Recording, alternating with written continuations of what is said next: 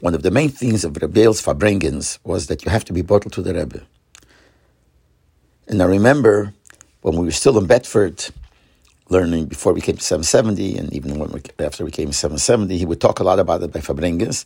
And many times he would use this mashal, that you have to be like a typewriter. A typewriter types the siches and the mamorim of the Rebbe, the typewriter types it. Nevertheless, the typewriter is not a metzias for itself. It's only at... Everyone is supposed to be like that. That you're supposed to feel yourself no metzias. You bottle to the Rebbe, and you're only a vessel, a kela, through which the Rebbe gives through his inyonim. And we understood that the reason he used that mashal because he was really referring to himself. Because when he used to write the Rebbe's Torah, the Sichas, the Mamorim, etc., he used to type. So when he typed the Sichas and Mamorim, he was trying to say that you have to feel like the typewriter itself, just like the typewriter. Also types the Sichas and Mamorim, but it's not a metzias for himself.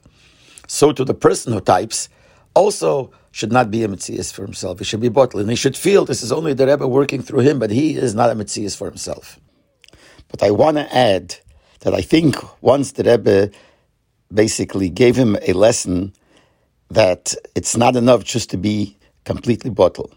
We know that the Rebbe says in many sichas the union of a shliach. We know a shliach, shluch lotem kameisei, shliach is supposed to be bottled to the mashaleach. Nevertheless, the Rebbe explains that he's not like an eved. An eved doesn't have his own metzias at all. He's a chatchila bottle. But the shliach is a metzias for himself. He's a person.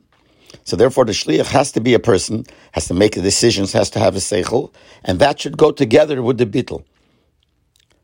That even though he's making his own decisions, it should all be based on the bittul that he has to the Rebbe, but he should be his own metzias to figure out what the Rebbe wants, not just do like the typewriter, so to speak. So there was once that the Rebbe wrote something to Rebbe Yael, which I think the Rebbe hinted then, this nekuda, that it's not enough to be like the typewriter, but you have to also use your keiches and with that together with the bittul to do what the Rebbe wants. And that will be in the next voice note.